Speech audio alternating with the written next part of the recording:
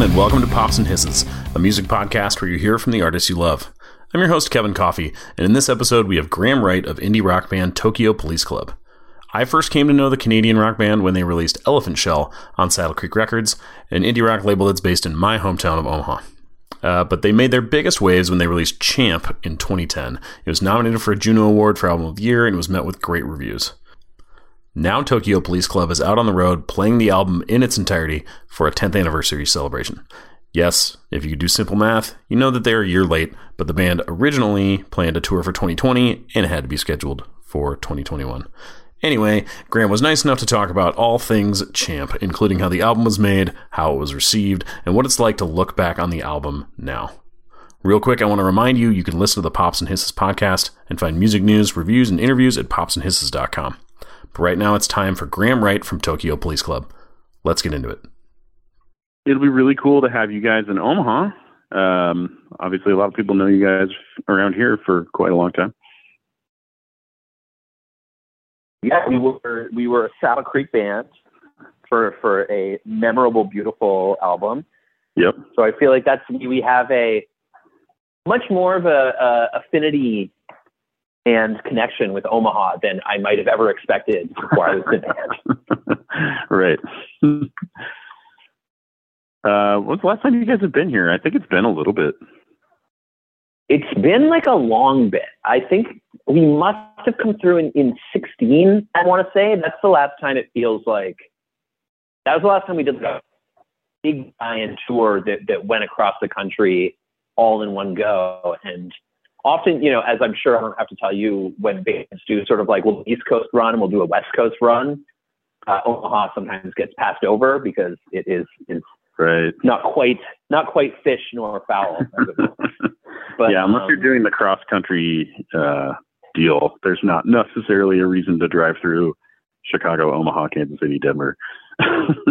Exactly. And indeed, there are many reasons why not to when it comes to the length of time you have to spend looking at the window at corn.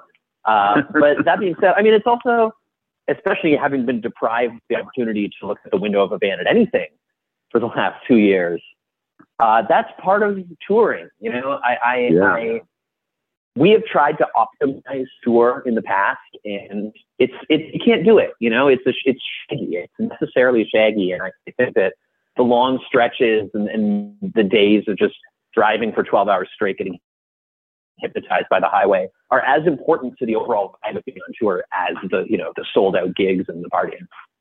Right. Well, it's part of the experience of the band. But you know, you spend that much time together with your bandmates, that forms a bond that goes, you know, is a part of making music and playing shows and doing all that stuff.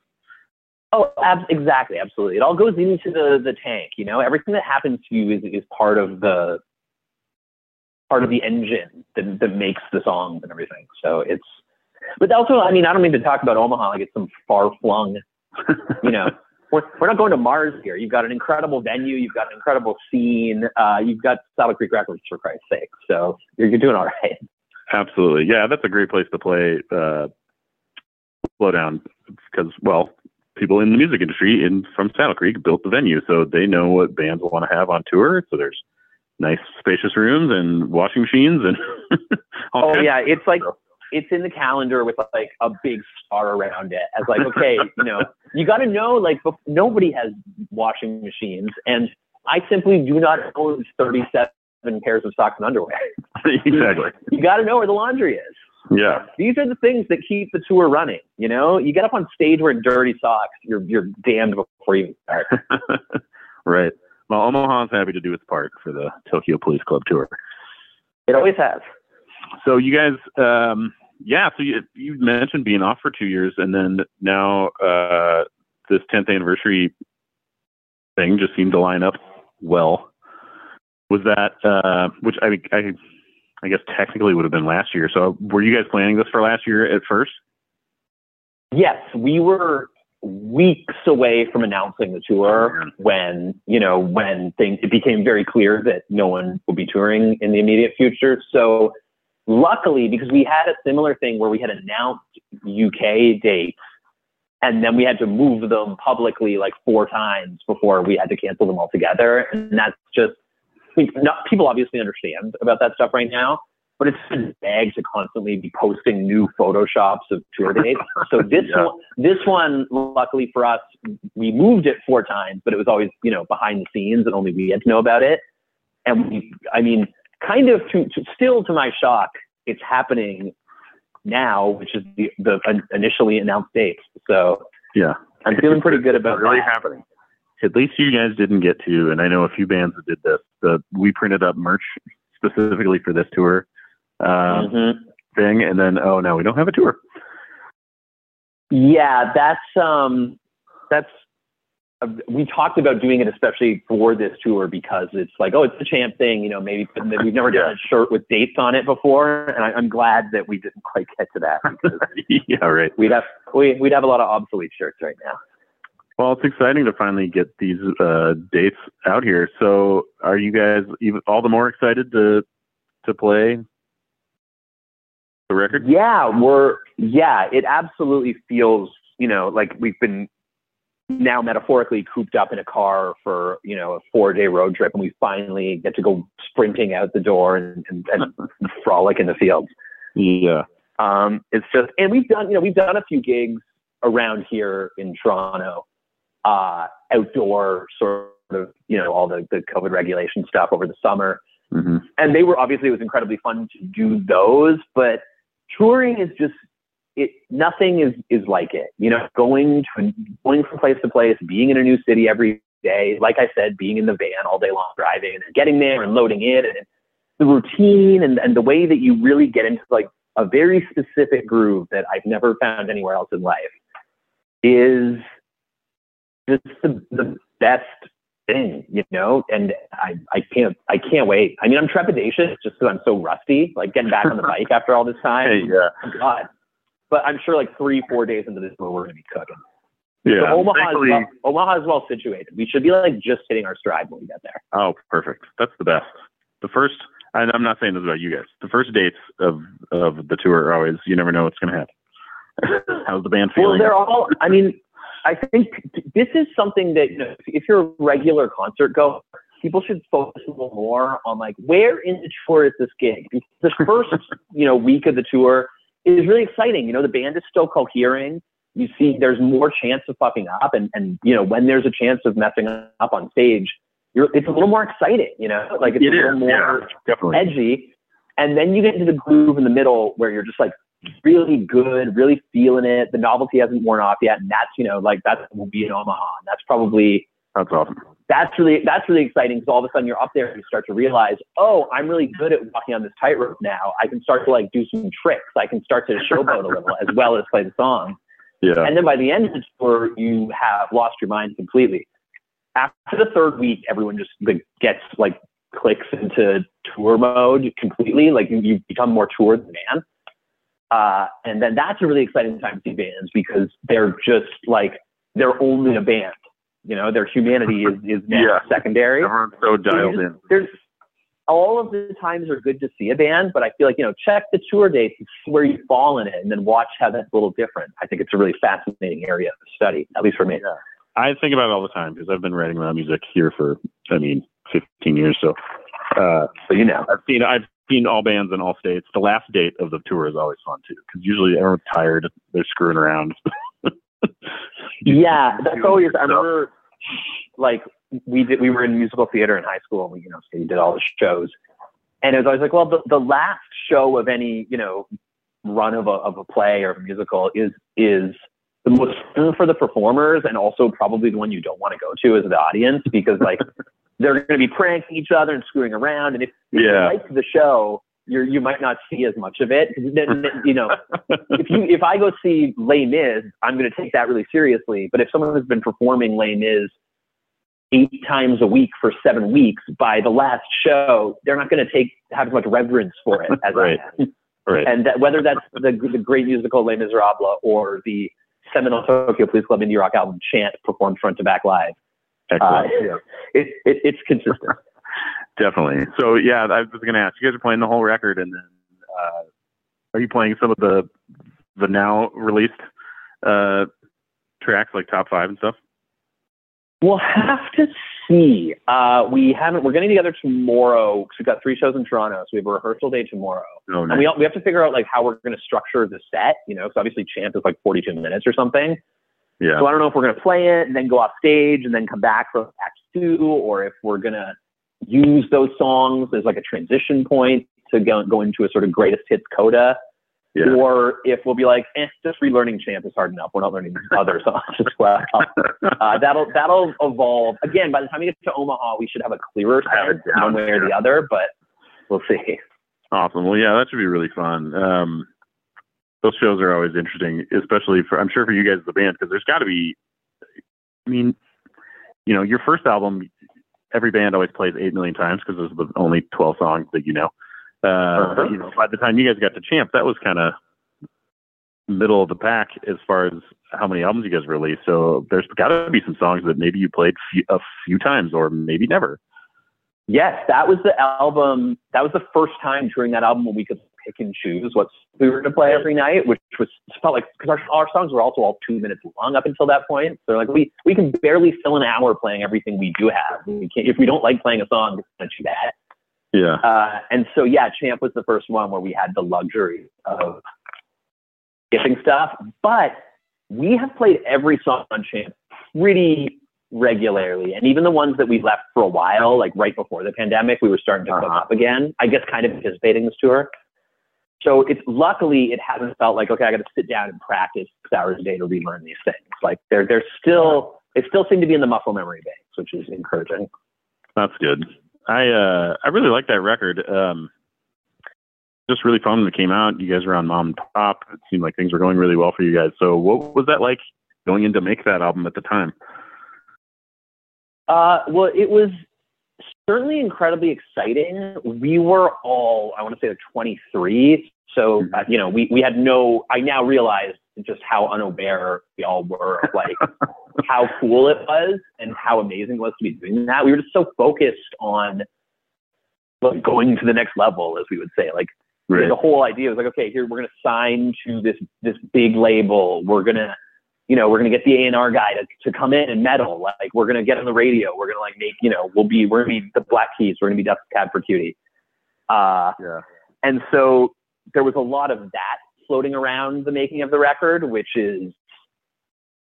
was new to us, you know, and we invited it, but it was also like, oh, you know, you once you open that door and let that world in, you can't pick and choose which parts of it you get.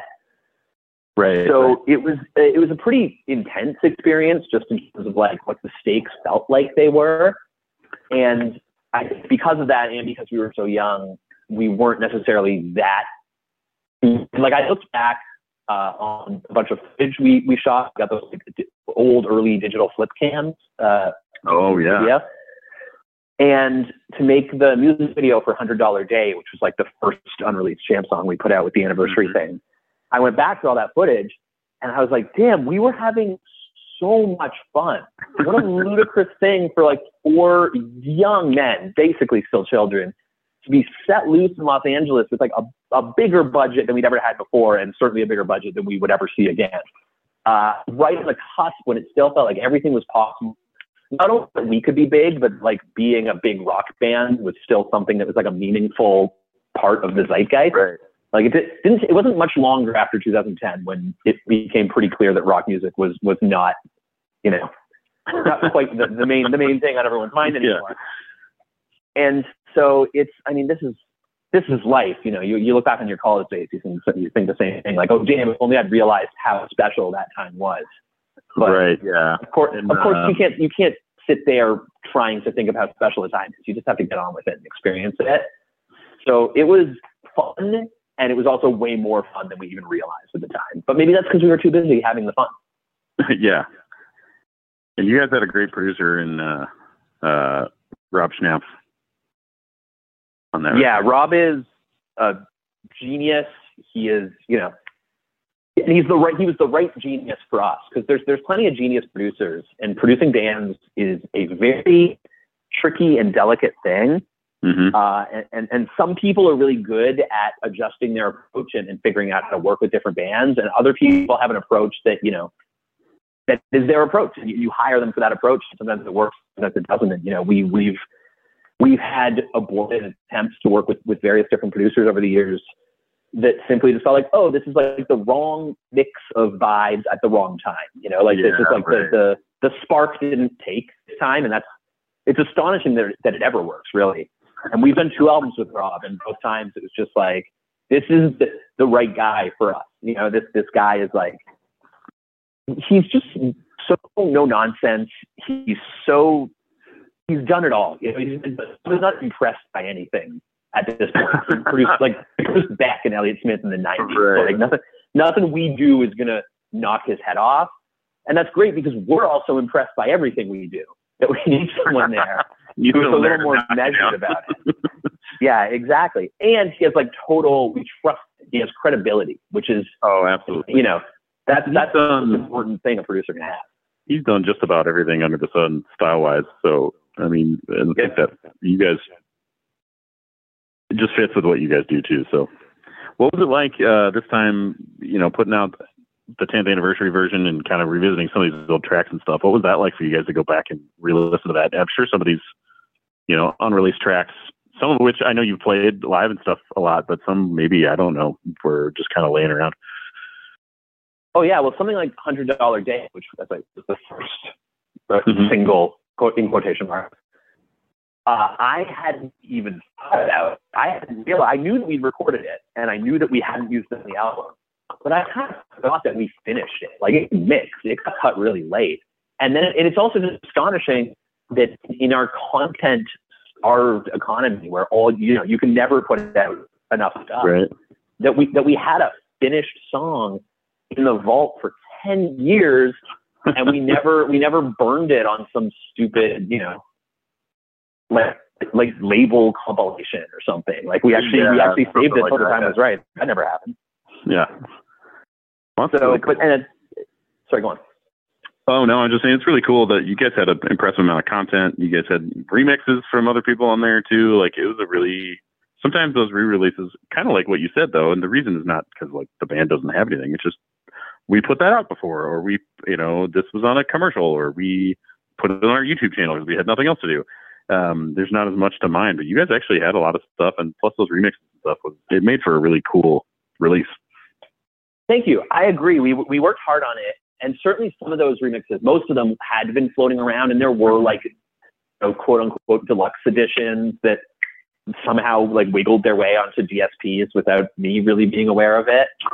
But this time we were deliberate about it. You know, we everything. We didn't just throw the whole kitchen sink in it. Like, okay, well, which remixes feel exciting and feel like new ways of looking at the song?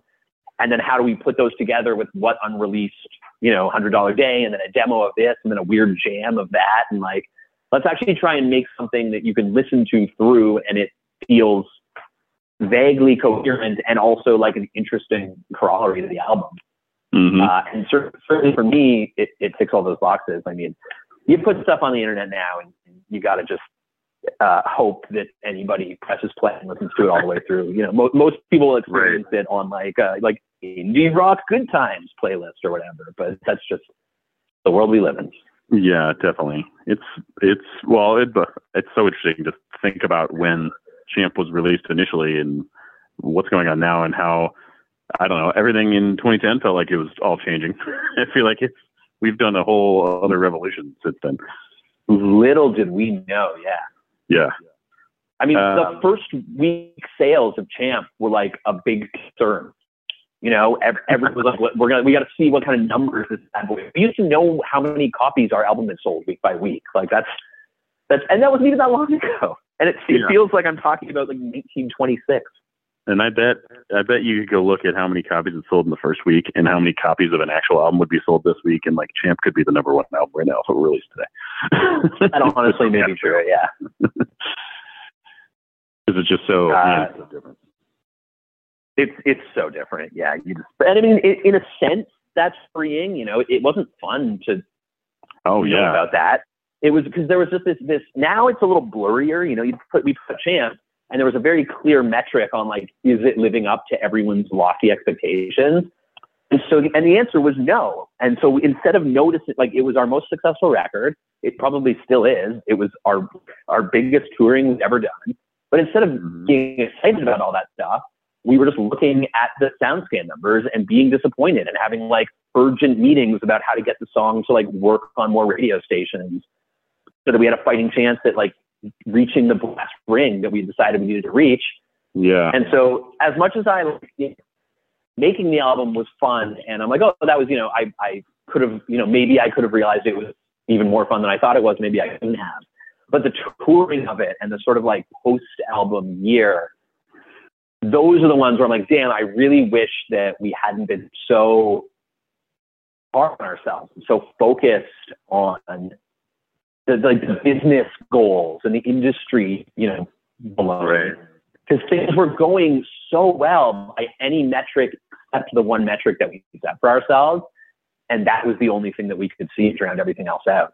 So in that sense, getting to do this tour and to sort of like take a victory lap on Champ, for me at least feels like, it's a little bit of a second chance to embrace it and have some fun with it and like, indulge myself rather than banging my head against the wall.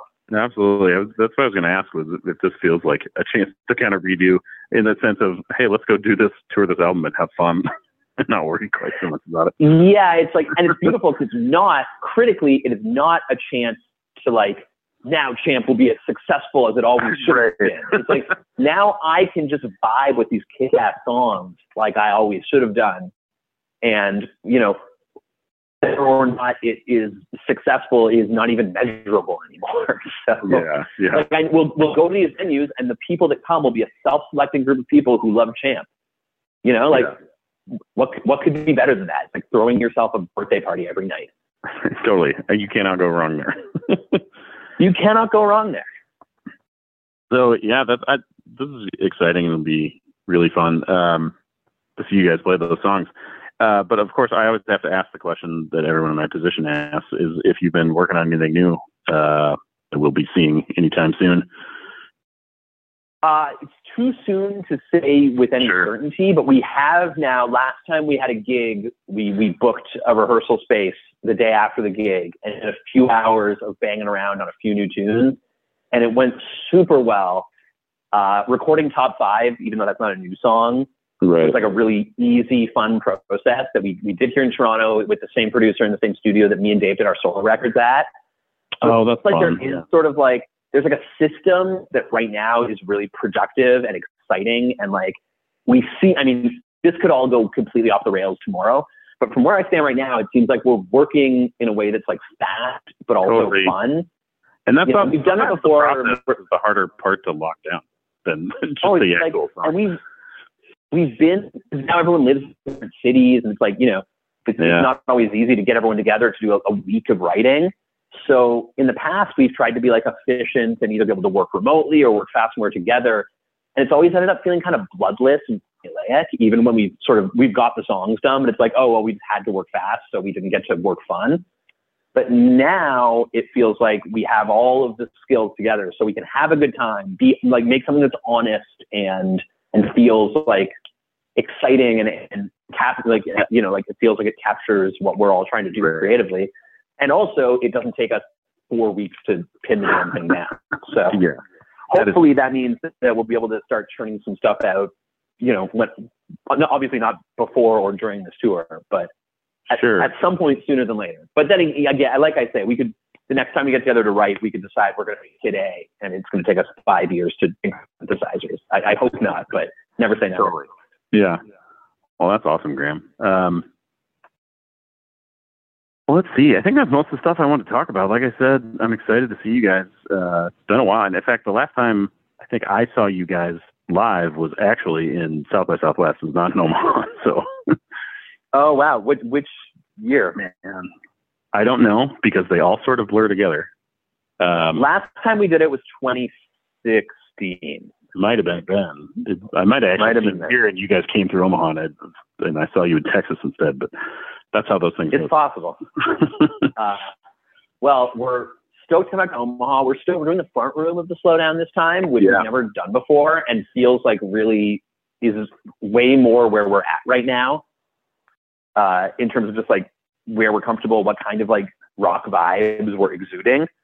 So I'm really, the audience is just right there, and it gets for a really intimate, really exciting performance space because you're just so close to everybody. It's really great. Yeah, we haven't had like our Omaha show yet. You know, there's no one that I can think back to like, damn, the bar is set high. We gotta beat like the classic 2011 Omaha show.